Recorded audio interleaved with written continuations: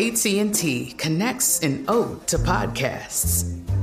Connect the alarm. Change the podcast you stream. Connect the snooze. 10 more minutes to dream. Connect the shower. Lather up with the news. Sports talk, comedians, or movie reviews. Connect with that 3-hour philosophy show. Change the drive into work in traffic so slow. Connect the dishes to voices that glow. Thank you to the geniuses of spoken audio. Connect the stories. Change your perspective. Connecting changes everything.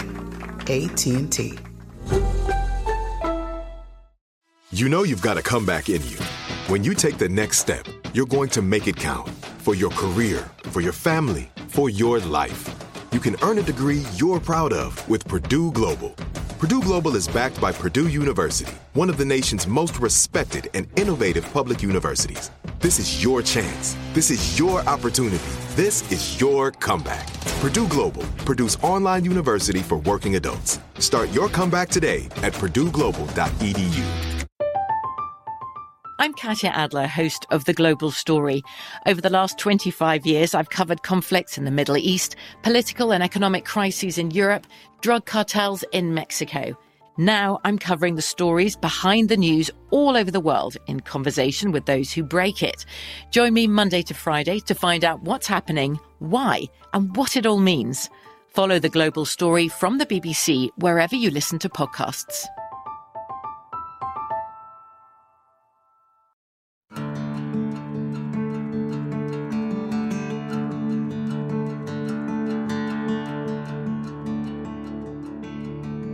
And we continue with our American stories. And on this show, we consider it a privilege to honor those who have given their lives in combat for others. And so does Heather McPherson, who is the curator of history at the South Carolina Military Museum. In fact, it's the reason she's at the museum in the first place. Here's Heather to tell us more.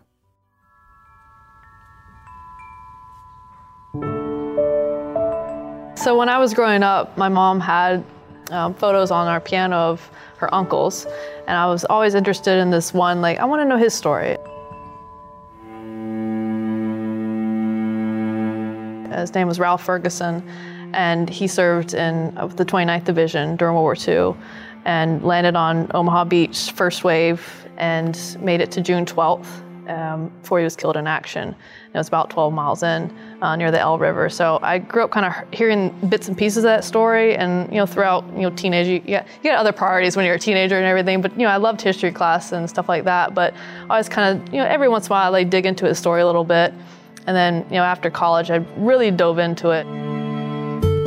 There's so much more available on the internet, and getting in contact with people, and just kind of made it like a side mission of mine to figure out his story. And I just kind of found some sense of purpose trying to tell his story. The family didn't really talk about it. Brothers didn't want to mention him, the mother. And so my grandma grew up not knowing a lot about what happened to him, and same with his widow, didn't really know a lot. So me being able to piece together his few days in country and what he might have gone through, and even finding mentions of him in books and stuff. It was just a really incredible journey, and just got me more interested in other aspects of World War II, and then eventually other military in general. Yeah, I actually found a mention of him in one of Stephen Ambrose's books. One of the soldiers under his command, he was a second lieutenant in the 29th Division.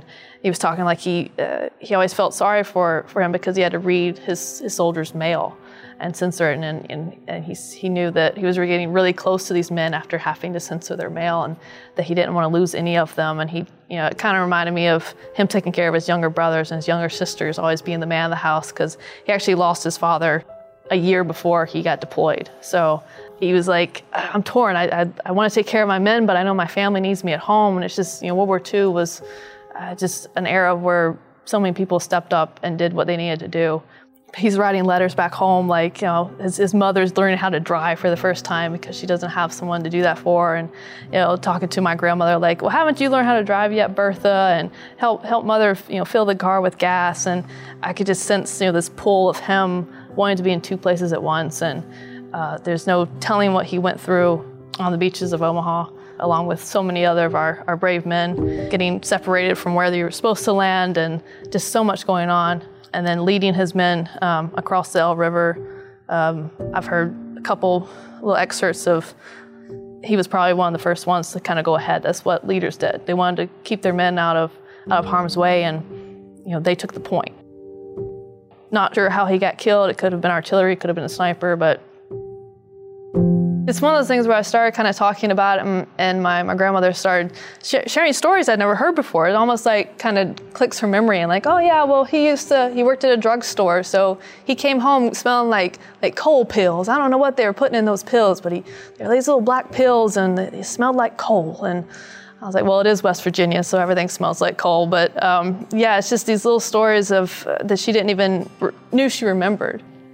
It's definitely been a journey when you spend that many years researching and really getting to know the person that you've never met. Even my mom said, I never really met him, but you've almost brought him to life for me. And finally made the pilgrimage, if you will, to Normandy in 2019 and got to see his grave. And going to see his gravesite, I was like, why am I getting so emotional about someone I've never met? But it's like, I did know him. And being able to share that with everyone that I was part of the tour with, went with the 29th Division Association. And I was trying to, I'll just go by myself, but the tour group was going there. So I'm like, well, then I can't just go and not go see the gravesite. So I was like, okay, so all these people are now watching this moment that I've been looking forward to for a while. And, they actually have an attendee come with you, and you can actually rub sand in the engraved part of the cross, so the letters really pop, and that actually signifies, someone who knew this person has come to visit it. So I've got one person standing behind me and this little tour group looking on. I'm like, oh, this is awkward, but it just felt like the circle was complete. And I eventually had time just to go back by myself and kind of say, hey, Ralph, how you doing? It really is like I know him. And I think it didn't hit me till maybe a little bit later, okay, yes, takes pictures, just make sure. And, I was here, I visited, and tell everybody oh, this is his story. But then later on, I was like, okay, that was a moment. And yeah, it kind of weighs on you after it a little bit. But yeah, that was incredible. I think I was even more impacted when I went to the actual river where he passed away, because it was on June 6th, we had laid some roses down at one of the memorials. So I'd taken that rose and I was like, I'm gonna spread some of the petals in the Elbe River. I don't know what I was thinking, but it just seemed like the right thing to do. So I did that, and we were just kind of looking around the river a little bit more, and let's head down a little bit, and those rose petals were there, circling. And I was like, well, okay, that's so weird. So we stood there for a little bit, and I was like, all right, I guess it's time to go. And then the rose petals left right when I left, and I was like, okay, that's something's going on here. I haven't had really any more experiences like that, but to see those rose petals waiting on me almost, and then leaving as I left, it was almost like, Ralph, thanks for keeping my story alive. Stayed in a bed and breakfast that was literally 2 miles from where he was killed, and now that family who runs the bed and breakfast, he also has a tour group, and my great uncle's story gets to be told multiple times throughout the year, and his picture's right on the roadside, and it's just incredible how it all turned out. My voice is cracking because of it, but I'm trying not to. It's hard. It's hard, and I think that's why I love working here, is because I know how it feels. And to, even yesterday I was talking to one of our donors. We're going to be showcasing his family at one of our displays, and he's like, I'm just so thankful that you're doing this for us, because they have the story, but it's almost like they do want to share it. And it's not just for them, I want to share what these people did. It's like they want to keep that memory alive. And the more people you tell about it, the more it feels like, well, that person's going to remember that story. And it just keeps, trickling on. These people who are no longer with us have connected so many other people. And, from different states, but also from the United States to France. It's like the people I stayed with one was British, one was Dutch, but now they take care of a marker where my great uncle died from, West Virginia. So it's like these stories bring the whole world together, and it's out of something so horrible, but out of it comes something so great as you connect people and keep these memories alive of good sons and daughters making the ultimate sacrifice. And it just connects everyone in the world. So you almost forget when you're reading stories that these are people and they had families. And a lot of people forget about families even serving today, that they were serving just alongside, their men and women in uniform. So that's what pulls me in, is the stories and keeping them alive, because almost like the more stories I keep alive in the museum, that's one more kind of check mark for Ralph, going, good job, keeping that story alive. And a special thanks to Robbie for doing that story, producing it, bringing it to us. And a special thanks to Heather McPherson for telling the story. She's a curator of history at the South Carolina Military Museum. And telling stories is what she does. And telling stories of those who've paid, a real price so that we can enjoy the inheritance we have here in this country. And it's an inheritance, folks. And we didn't do anything for it, so many of us. And my goodness, what a story she told about her great uncle. And all triggered by those pictures on the top of a piano. Who are those people, she thought? That curiosity drove her. And she got to know Ralph Ferguson. Really got to know him. Never met him, but she really got to know him. The 29th Division in World War II. He stormed Omaha Beach. What a beautiful story about memory and the power of stories. Heather McPherson's story, her great uncle Ralph Ferguson's story, here on Our American Stories.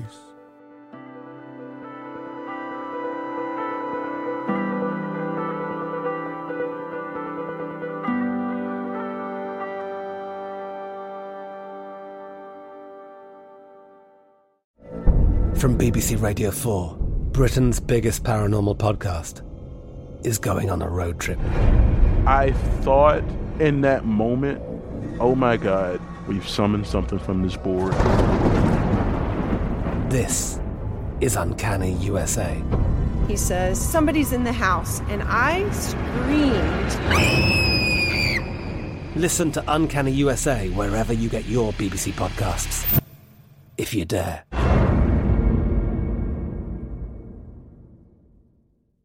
Xumo Play is your destination for endless entertainment. With a diverse lineup of 350-plus live channels, movies, and full TV series, you'll easily find something to watch right away. And the best part? It's all free. Love music? Get lost in the 90s with iHeart 90s, dance away with hip-hop beats, and more on the iHeartRadio music channels. No logins, no signups, no accounts, no hassle. So what are you waiting for? Start streaming at play.xumo.com or download from the app and Google Play stores today. All you can stream with Xumo Play.